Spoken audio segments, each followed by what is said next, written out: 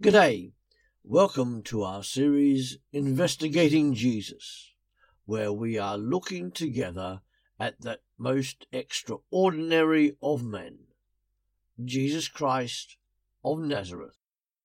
We start this week looking at the commencement of Jesus' public ministry, his baptism. Jesus is now about 30 years old. John the Baptist precedes all gospel accounts of the start of Jesus' ministry. And this is because repentance before God is the key to starting a new life in God's kingdom. We look this week at the first witness, John the Baptist. In Luke chapter 3, verses 1 and 2, we see when John the Baptist came. When John the Baptist appeared on the scene, no prophetic voice had been heard within Israel for almost 400 years. John's coming was part of God's perfect timing. For everything that relates to God's Son is always on time. So how did John come? John the Baptist dressed and acted like the Old Testament prophet Elijah. John came to the area near the river Jordan, preaching and baptizing.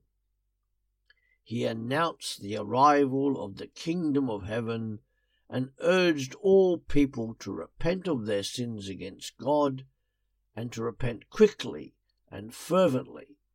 John's baptism looked forward to the coming of the long-waited-for Messiah, as promised throughout the Old Testament, looking forward to the coming to the man we know as Jesus Christ. So why did John come? John the Baptist was a voice crying out in the wilderness. This is a reference back to the ancient prophet Isaiah, and recorded for us by both Luke and the Apostle John.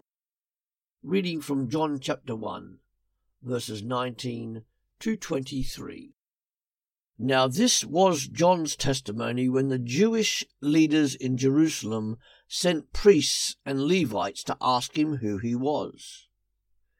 He did not fail to confess, but confessed freely, "I am not the Messiah."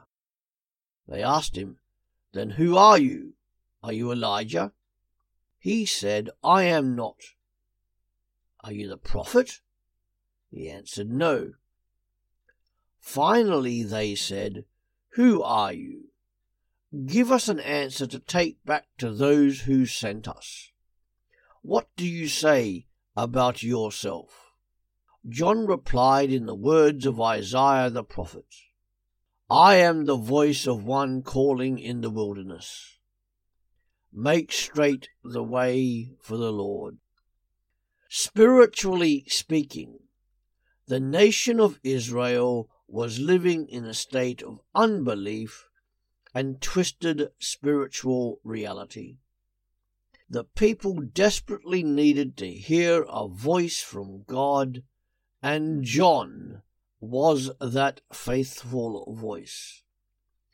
It was John's work to prepare the nation for the Messiah and then present the Messiah to them.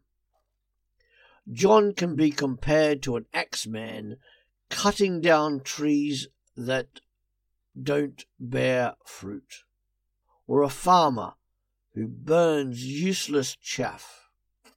Many Jews of the time thought they were destined for heaven simply because they were descended from Abraham, a belief that was a misreading of their scriptures. John the Baptist spoke boldly and straightforward. We see this clearly throughout. In Luke chapter 3, verse 7, John depicts the crowds as snakes. John the Baptist was also a teacher. He taught people to live their new faith. Additionally, He told them not to be selfish, but to share their blessings with other people. Tax collectors were told by John to do their work honestly. Soldiers were to stop using their jobs for personal gain. John clearly stated that Jesus was the Lord in Luke chapter 3 verse 4, and that Jesus was the Son of God. John chapter 1 verse 34. But starting next week, we will see that John was not alone in being an eyewitness of the man we know as Jesus Christ. Who were these other witnesses? We investigate that in the next podcast of this series.